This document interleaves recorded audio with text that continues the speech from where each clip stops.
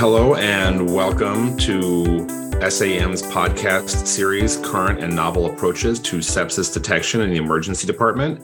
This series is sponsored in part by Beckman Coulter and B.U. Miriu. I'm Robert Ehrman. I'm an associate professor of emergency medicine at Wayne State. I do research in cardiovascular imaging and sepsis and heart failure, and I also work for the Biostatistics and Research Design Corps at Wayne State. And I'm Mike Piskarich. I'm the Director of Research in the Department of Emergency Medicine at Henneman County Medical Center. I'm also an Associate Professor and the Vice Chair of Research at the University of Minnesota. By way of background, I have over a decade of experience conducting sepsis clinical trials, and most relevant to today's discussion, lots of studies of biomarkers in patients with suspected infection, particularly surrounding lactate and lactate clearance. It's worth noting in terms of disclosures relating to what we're discussing, I do consult for a company called Cytovale who works in this space. Rob, I think we're going to have a conversation today about where we currently stand in terms of biomarkers for sepsis and what's clinically available in today's practice. I think the plan was to leave future directions for another episode, but I wouldn't be surprised if it sneaks in a little bit in our conversation. I guess with that, why don't you start us off and tell me a little bit about how you think about biomarkers when you're practicing clinical today. Okay, yeah, I think this is going to be a great discussion. I think that biomarkers play a pretty big role in emergency medicine. And we use the term a lot, and sometimes I think it gets used in a different context by different people or in different situations. We think about some of the biomarkers, troponin, BNP, D-dimer, and to me, one of the most sort of fundamental ways to sort of think of classifying biomarkers would be starting out in terms of how you use it. So is it a prognostic indicator or is it more of a diagnostic indicator? And sometimes it can be, some biomarkers can be used in each role depending on the condition. So we might think of, we commonly think of troponin as an indication of, ACS or myocardial infarction, but if we're thinking about PE, we might use troponin or BNP in more of a prognostic way in terms of a patient who has a PE and has elevated troponin or elevated BNP. We're thinking of that more from a diagnostic standpoint as opposed or more from a prognostic standpoint. Yeah, prognostic standpoint compared to a diagnostic standpoint. And then as it comes to sepsis, I'll sort of turn it over to you unless you have other kind of thoughts about what I had said. But, the big one that everybody talks about in the sepsis space would be lactate.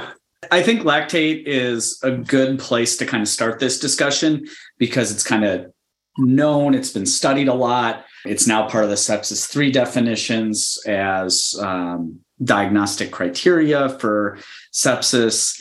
And, I think it hits on a lot of these points really, really well about diagnosis versus prognosis. I think it also relates to things like decision-making and thinking about biomarkers on a spectrum. Now, you mentioned troponin, you mentioned BNP, I think, and then D-dimer as well.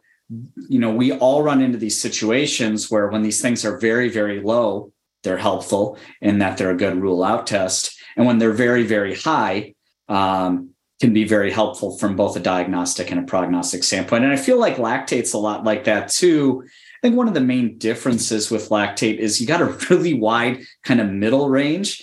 And unfortunately or fortunately, like a lot of patients with suspected infection and just generalized kind of critical illness tend to have these intermediate range lactate. And depending on how you want to define it, it's kind of between 2 or 2.5 and 4 is kind of what it was classically defined as. And I don't know about you, like when I'm taking care of these patients, that's where most of them end up. What do you think?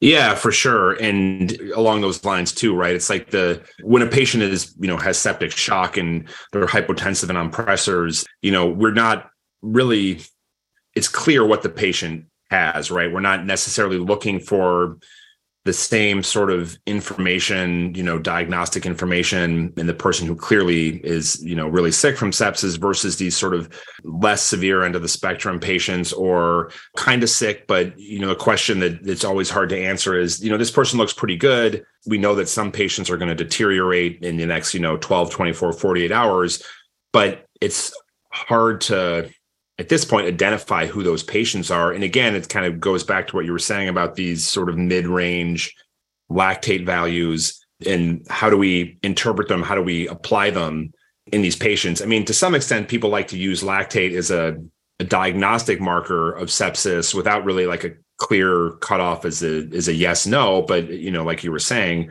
many things can elevate your lactate. So whether or not it's truly a diagnostic marker, I think is far from certain. Yeah, I think it's worth kind of like stepping it back a little bit. I think there's kind of two main discussions we could have.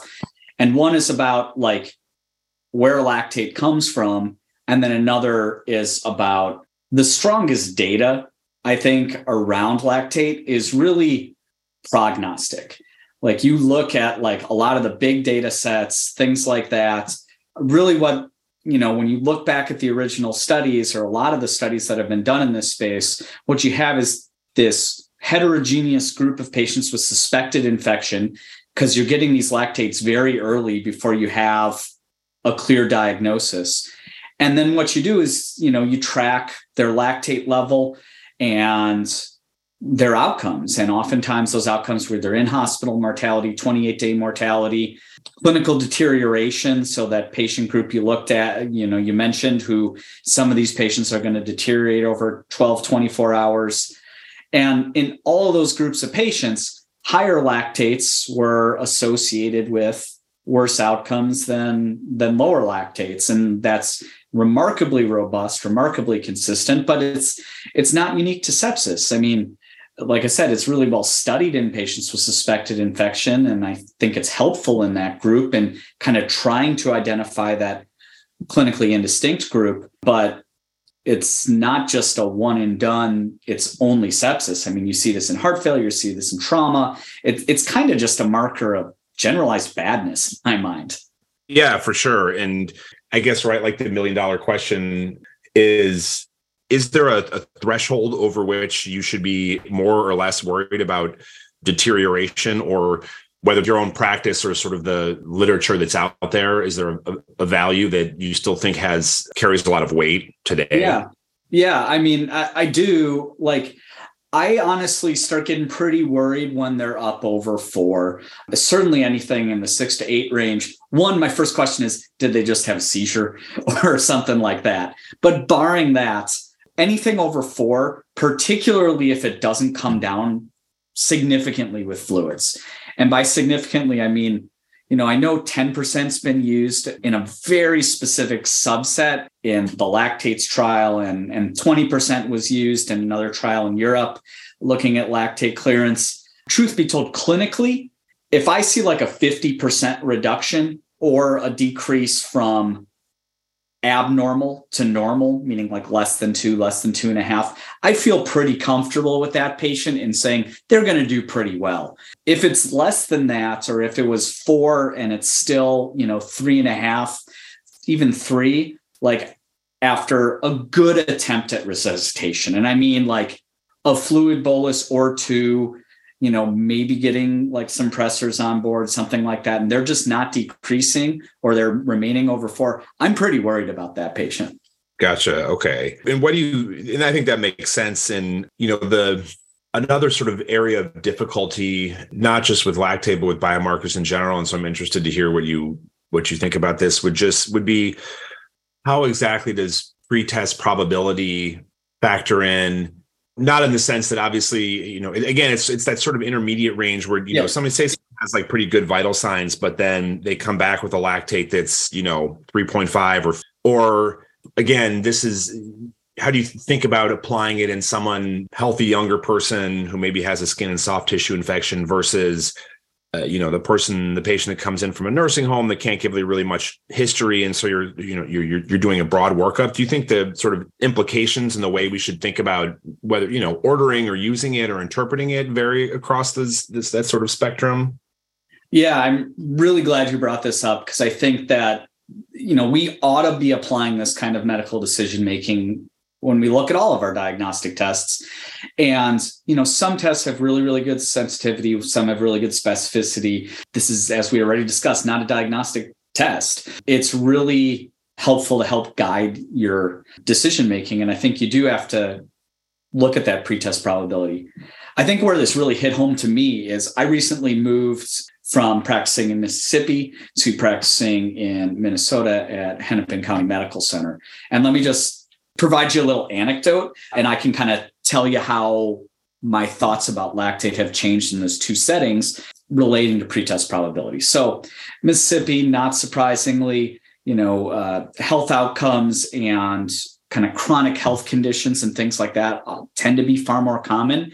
And the acuity of patients that I took care of there that were coming into the emergency department with acute infection were pretty high. And, I got to a certain level of when I would see these, because my pretest probability for them not doing well due to their comorbidities, they tended to be older, things like that. When I saw a lactate of 3.5 or approaching 4, I was pretty darn worried about it. And quite frankly, a lot of those patients did very poorly as expected. The data were pretty robust.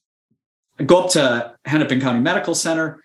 Minnesota is a much healthier state, much lower incidence of kind of comorbidities and things like that. It's also a much younger patient population than I was taking care of in Mississippi. And there's a lot of problems with substance abuse, particularly alcoholism, that come through our emergency departments. And, I mentioned understanding pathophysiology a little while ago. A lot of people who are chronic alcoholics don't eat a lot of food. They can get thiamine deficient, things like that. Thiamine is a key component of pyruvate dehydrogenase. And if you don't have enough thiamine and PDH, your lactate tends to build up. We get a lot of patients with alcoholism who have a very high lactate, who when you give them some thiamine and glucose, maybe they have some alcoholic ketoacidosis going on, and then you give them some fluids, their lactate comes down really, really fast. And so I had this higher pretest probability coming in, but then after working here for a while, a lactate of 3.5 just doesn't mean the same thing in Hennepin that it did in Mississippi. And, that's just one anecdote, but I think you can apply those lessons more broadly across it. Like, how do things work at Detroit? How do you think about this? Yeah, I had a not dissimilar experience coming here. Before I was in Detroit, I was in Chicago. I worked at a county hospital, and it was ethnically and sort of, comorbidity wise, it was a little more diverse. But I had the same sort of change where, or even compared to when I was a resident, where, most of the lactates that were very high, it was nursing home patients who were, looked pretty clearly like they were septic clinically, not that I had the greatest diagnostic acumen when I was a resident, but here we see a lot more of the a lot of alcoholism burden. And so it varies a little bit. And sometimes when you're busy in emergency medicine, sometimes it becomes challenging to sort of recalibrate your pretest probability. Because, right, like you said, seizure, it's going to be really high. You get these lab values, and I don't know how it is at Hennepin, but any lactate above 2, we get a phone call. And so you're constantly getting this barrage of information and then trying to sort of sort all of that out clinically can be challenging. And, in talking about this, it makes me think about another approach, at least from a trial sort of design or analytic standpoint, which is just sort of a Bayesian approach to decision-making and data analysis. I mean, it's sort of I don't know, maybe a daunting term or something to think about. I mean, I think a lot of us use sort of this Bayesian approach to clinical decision-making. It's what we've been talking about, right? You have a pretest probability for some disease state. You get some more information, whether that's a history and exam or it's a lab test.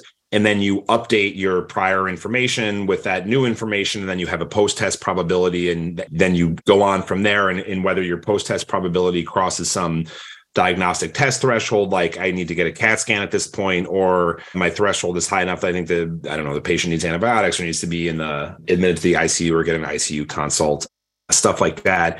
And so it's a little bit, and there is a different statistical approach to analysis in trials. And, I wonder I don't know. I guess I wonder what you think about that. And if it's everybody, I don't know, a lot of people don't like statistics and it's a little bit more complicated. But as we start to, move forward, trying to, make some sense of what's a lot of, murky results. Is this something you think that has value? Or is this something that we're going to start seeing or we should be thinking about? Should we learn more about it? Yeah. I mean, for listeners, I think conceptually, one emergency medicine applicable approach to this that's been really, really worked out. I mean, you work with him, he's one of my mentors, but Jeff Klein's like D-dimer work, like really clearly like lays this out of how you take a test with this kind of a lot of also muddiness and like how you can use it to apply things. And so, listeners could read some of those articles and I think really kind of dive in. But, what you're getting at is like the specific Bayesian analytic approaches. I haven't seen that so much with biomarkers, except as we're kind of talking here with conceptually in terms of formal analyses. I will say that like there are a lot of clinical trials coming down the pipeline, some of which are out, and I think we're going to see more and more of them that don't say a treatment works or doesn't work, but they say they look at Bayesian priors and post-test probabilities, and they say, based on our assumptions, we think it's 97% likely that this treatment is efficacious or something like that, instead of reporting p-values. And so I do think we're going to see more and more of this, how to apply it to, and I mean, quite frankly, this is just what we do as doctors. We just don't call it that, and we don't necessarily do the testing. Right. I think where it's going to become really interesting, and I'm going to pick your brain about this, is like, and maybe we can save this till later, but plant a seed. Like, what do you think about the polybiomarker panels, integration, artificial intelligence, clinical decision aid type stuff? Maybe we should table that, talk about a couple more clinical biomarkers, but I'm interested in your thoughts on that one. Yeah, I don't know that there's definitely interesting stuff. And I have some thoughts and would like to hear what you had to say too. I mean, quickly, if listeners are interested in sort of an easily readable paper that introduces some of these Bayesian techniques, it was the COCA trial, which was, JAMA, I think it was like last year. They did like in the supplement is a Bayesian analysis. They did a Bayesian analysis with, it was calcium and outcomes in cardiac arrest, but they have a great graphical depiction in the supplement that sort of walks you through like the idea of Bayesian priors, and then you update it with your current information. It gives you like a post-test distribution and how the post-test probability varies based on the sort of the strength of your priors that, calcium was beneficial or not. But anyway, so I would refer listeners to that because it's very intuitive and easy to understand. I think at that point, I think we've given listeners enough of the statistical ramblings of a couple of research guys. Let's get back to kind of the bare bones basics, and like probably the biggest thing that every first year medical student learns about when they learn about infection. Like, what do you do with the CBC? What are you paying attention to on the CBC? Like, what do you actually think about white blood cell count and sepsis? Like, how do you use this? Like, just real medicine. Yeah, for sure. It's funny. I remember like, as a med student learning that, you got to look at like the white blood cell count and this and that. And then I don't know whether it's Malmatu who gets attributed the quote, the like white blood cell count is like the last grasp of the intellectually destitute. And it's, tongue in cheek, but it's hard because it's one of those things where like when it's grossly abnormal, your white blood cell count is really high. It's grossly abnormal. That can sort of help you. But even like last night, I was working a shift and a lady who had a young, like pretty healthy lady had just this rip-roaring cellulitis in her whole right leg to the extent that like we thought maybe she had neck fash, and she didn't, but her white count was normal. And so, and in fact, I was working with a med student and said, hey, this is like a good example of how it can, potentially be misleading or, not reassuring or that kind of stuff. Sometimes, right, like a left shift or bandemia. Again, I don't know, not every CBC that we order gets ordered as with diff. So, again, whether or not those things can sort of be helpful, but I'm not sure what you think. And there's some of these other things that come on the diff, like, MDW, RDW. I'm not sure if there's something that you do much with or what you think of it. Yeah. I agree. I see white blood cell count as, I almost think of it, it's not really the right thing, but like kind of more like a rule-in test. Like if it's over 20, I'm looking pretty darn hard for infection and treating it as infection until proven otherwise. I get really, really worried about an unexpected severe leukopenia. Just, it shows that their immune response is just totally subpar. So I get pretty worried about that. I'd say that's the one that changes my management more than anything, because I go from a patient who, yeah, I'm going to treat them from infection to, oh my God, this might be really, really time sensitive, and I'm going to aggressively, I think it just ups the ante a little bit. But these are usually patients who, you kind of mentioned this, you kind of already suspect infection. All that it's maybe doing is changing your acuity and how quickly you're working on them. Do you routinely get like a CBC with diff? Are you looking at So those are two different questions. I do routinely get a CBC with diff. And this, again, might come back to a little bit to our AI discussion later. I don't always pay attention to the detail things, and maybe I should with the left shift. Looking from a research perspective, again, like abandemia and things like that, really bad prognostic marker. I can't say I always pay much attention to it as much as I probably should based on the data. And then you mentioned the MDW. I haven't gotten into the routine of looking at that yet, but maybe it's worth level setting a little bit just for our listeners who aren't familiar with it and talking a little bit about what it is. Do you want to take that one, or should I talk for a little bit? Yeah, you go ahead. I think you know more. So MDW is monocyte distribution with. It is something that comes on at least some instruments auto diff. I don't know if it comes on all of them. So you may see it just part of your clinical lab availability.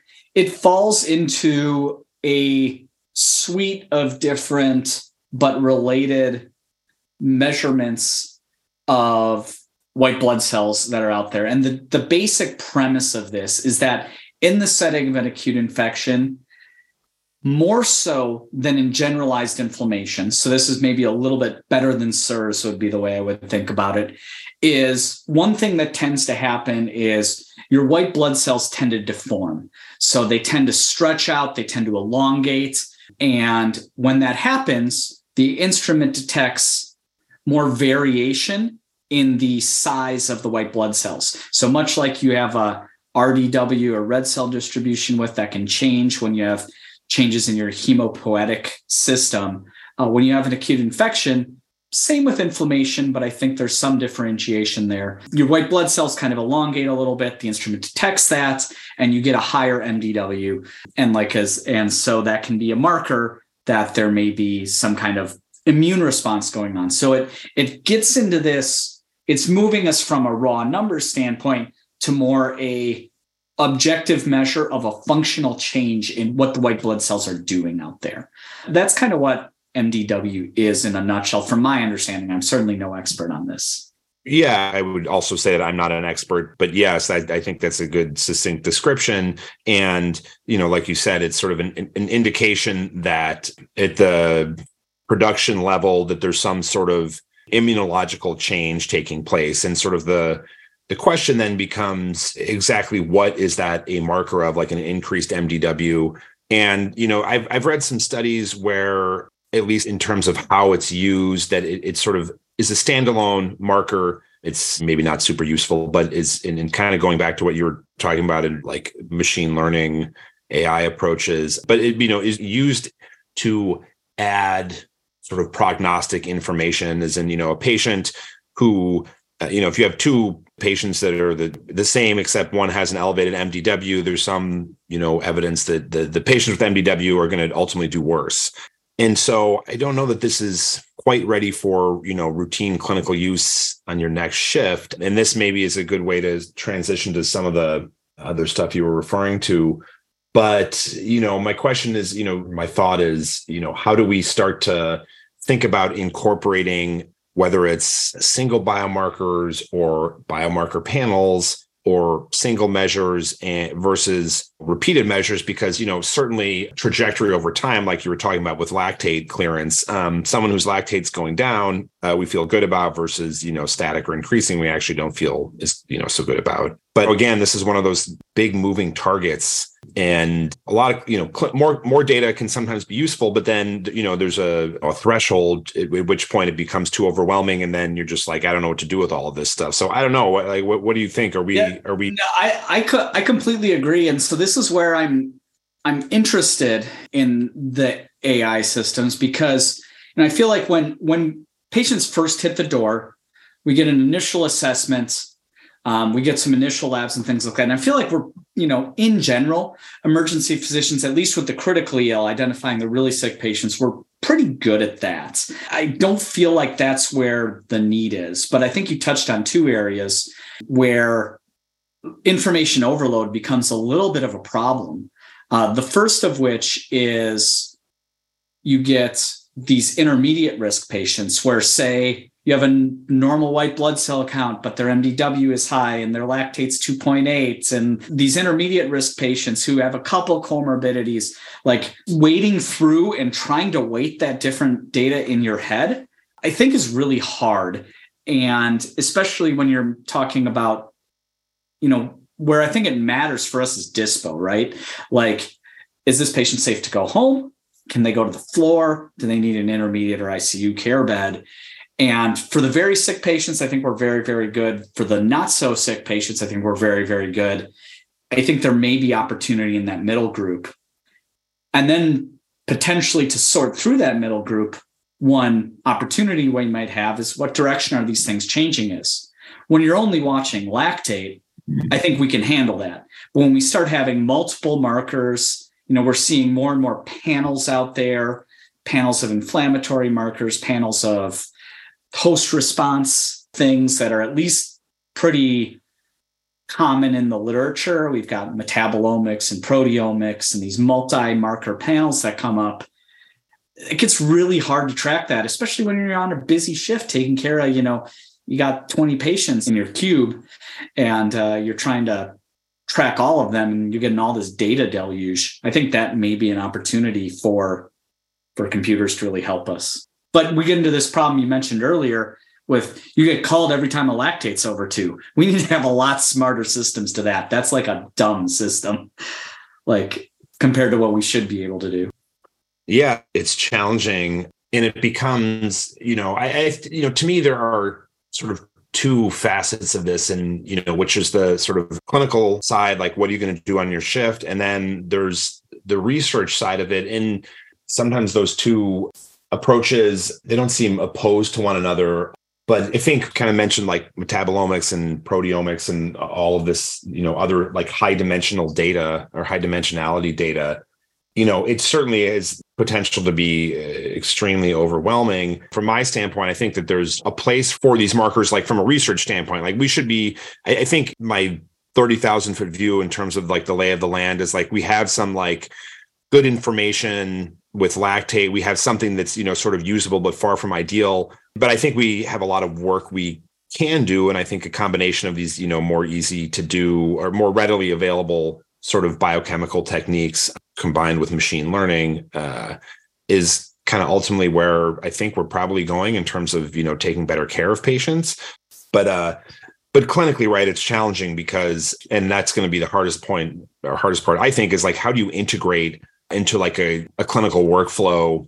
I'm not sure how we're going to integrate all of this stuff, whether it's machine learning, all these, all this data into something that like a clinician is like finds useful. Yeah. Yeah. Well, I think, just kind of wrapping up this discussion, then hitting on our last couple things is at what point, I think what we need to be doing is we need to move from like a diagnostic prognostic standpoint to where these biomarkers may actually guide therapy, figuring out like if your inflammation is really high, do we give an anti-inflammatory and breaking up this heterogeneity of patients. So on the topic of inflammation, like what's your practice with ProCal and CRP? Do you use them? Do you not? What settings might you use them in? The answer is easy, which is that I don't. I mean, we can't. I also don't.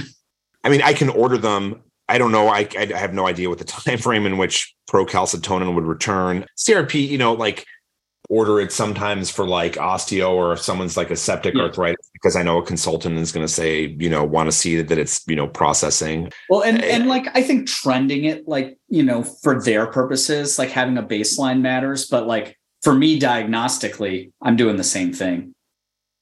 Maybe an exception, I would say, maybe procalcitonin in some peds patients may have some role. That's the only place where I sometimes order a ProCal, but not a lot. Right. Yeah. And I mean, I know there's I don't know, I think sort of marginal data on its being useful. But again, like so many things, there's, like you said, which I think is a really big point that I would be interested to hear your thoughts on, is just sort of the heterogeneity that exists across the spectrum of septic patients. And, as I'm sure you know, right, there's been dozens, hundreds of clinical trials for therapies for sepsis. And unfortunately, there haven't been a lot of huge breakthroughs. And I wonder if some of that is not related to patient level heterogeneity. I don't know what you think. Yeah, I absolutely do. Like, I tell people a lot, my thoughts on it are, I kind of feel like, it's not a totally apples to apples comparison, but I kind of feel like we're treating sepsis like we treated cancer at its onset. Is we just kind of gave like some big gun nuke chemotherapeutic to everybody and then kind of scratched our heads why it didn't really work. I kind of feel like that's our level of understanding of, not understanding. We know it's a great sepsis, but I think how it applies to like really targeted therapies and things like that, I'm cautiously optimistic that we're starting to see some breakthroughs in that.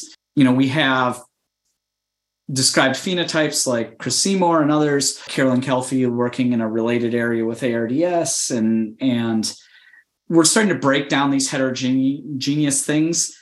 Right now, they tend to be focused more on clinical presentation. But I think as we transition to seeing what is the underlying pathophysiology that underlies these different clinical presentations, we're going to have a much better shot at breaking these things down and making real progress. But I'm cautiously optimistic, but I don't think we're quite there yet.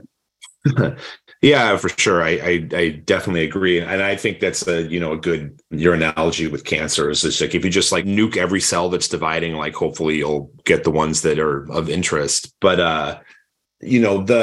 I think you're right. The, phenotyping in sepsis and even endotyping is hopefully on the horizon. And maybe to step back for listeners that might not be as sort of as familiar with this idea of heterogeneity of treatment effect, or just so we're kind of all on the same page, but it's just, sort of broadly speaking, it's this idea that the same treatment administered to patients that have different underlying pathophysiology, comorbidities is going to have a different outcome. And the example that I use, when talking about sepsis would be, say, you have a 75-year-old who comes in from a nursing home who's got a trach and a peg and who has COPD and CHF and has had an MI and has diabetes and is hypotensive because they have bacteremia, right? We give those patients pressors and antibiotics, and you compare that to, a 25-year-old who stepped on a sea urchin while she was scuba diving and has, like a necrotizing soft tissue infection and is, hypotensive from that. And we would also give that patient, vasopressors and antibiotics if needed. And so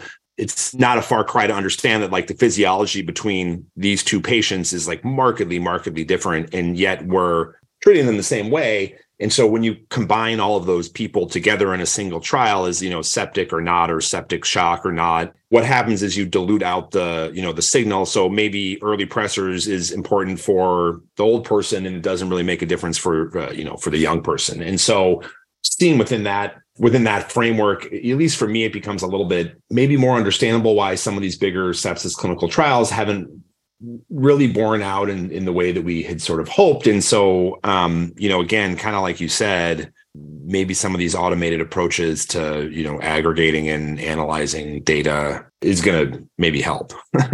Yeah. Well, I think we're getting close to wrapping up here. I think the last thing that I already probably know your thoughts on, but we probably ought to just explicitly mention, as long as we're talking about approaches to sepsis and things like that, is, we have to mention cultures. Like, we have to mention cultures in sepsis. So as an emergency physician, what is your approach to cultures in sepsis?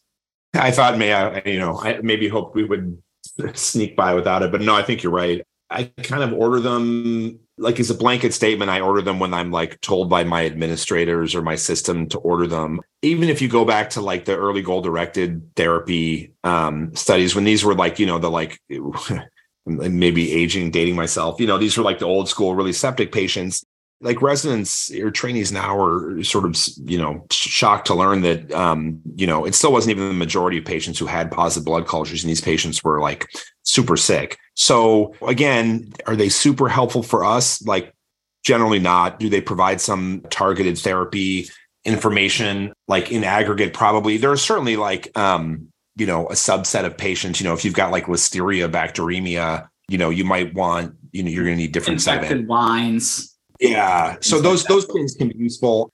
Yeah. I think that was just the one point that I think, you mentioned, depending on who's listening, you go back and even when you get these super sick patients who are clearly dying of septic shock, actually a minority have positive blood cultures. And I think that's just an important point for everybody to understand is you can be super sick without having positive cultures. Like they're two separate things.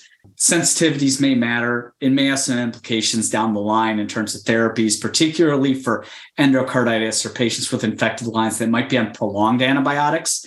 It has some implications for the patient in terms of their long-term care. But in terms of your ED and early hospital management, it's you can't rely on them really for anything. Yeah, I would agree. I mean, obviously with CSF, like if you think the patient has a CNS infection, sometimes that can be, useful if looking at a gram stain or, looking at some of the other CSF parameters. And like, that's something like if you're going to, go after CSF, you should, do the cultures and do all of the things, like, I don't know, wound cultures. I don't know. Sometimes I have a rage blackout if somebody like tells me they want to like swab a wound and send it for culture if it's like exposed to the skin, because I think that's just, you get like 95% contaminants. But, it kind of, again, like so many other things, I think it's hard to know who they're going to be most helpful in, right? It's not everybody and it's not nobody. Well, I think that sounds to me like a pretty decent place to wrap up. Do you have any closing words or previews for future episodes you want to touch on? Well, yeah, time went by fast. I could, talk about this stuff ad infinitum. No, I appreciate your time and kind of getting together to talk about this stuff. As it probably came through, like I'm interested in some of the statistical aspects.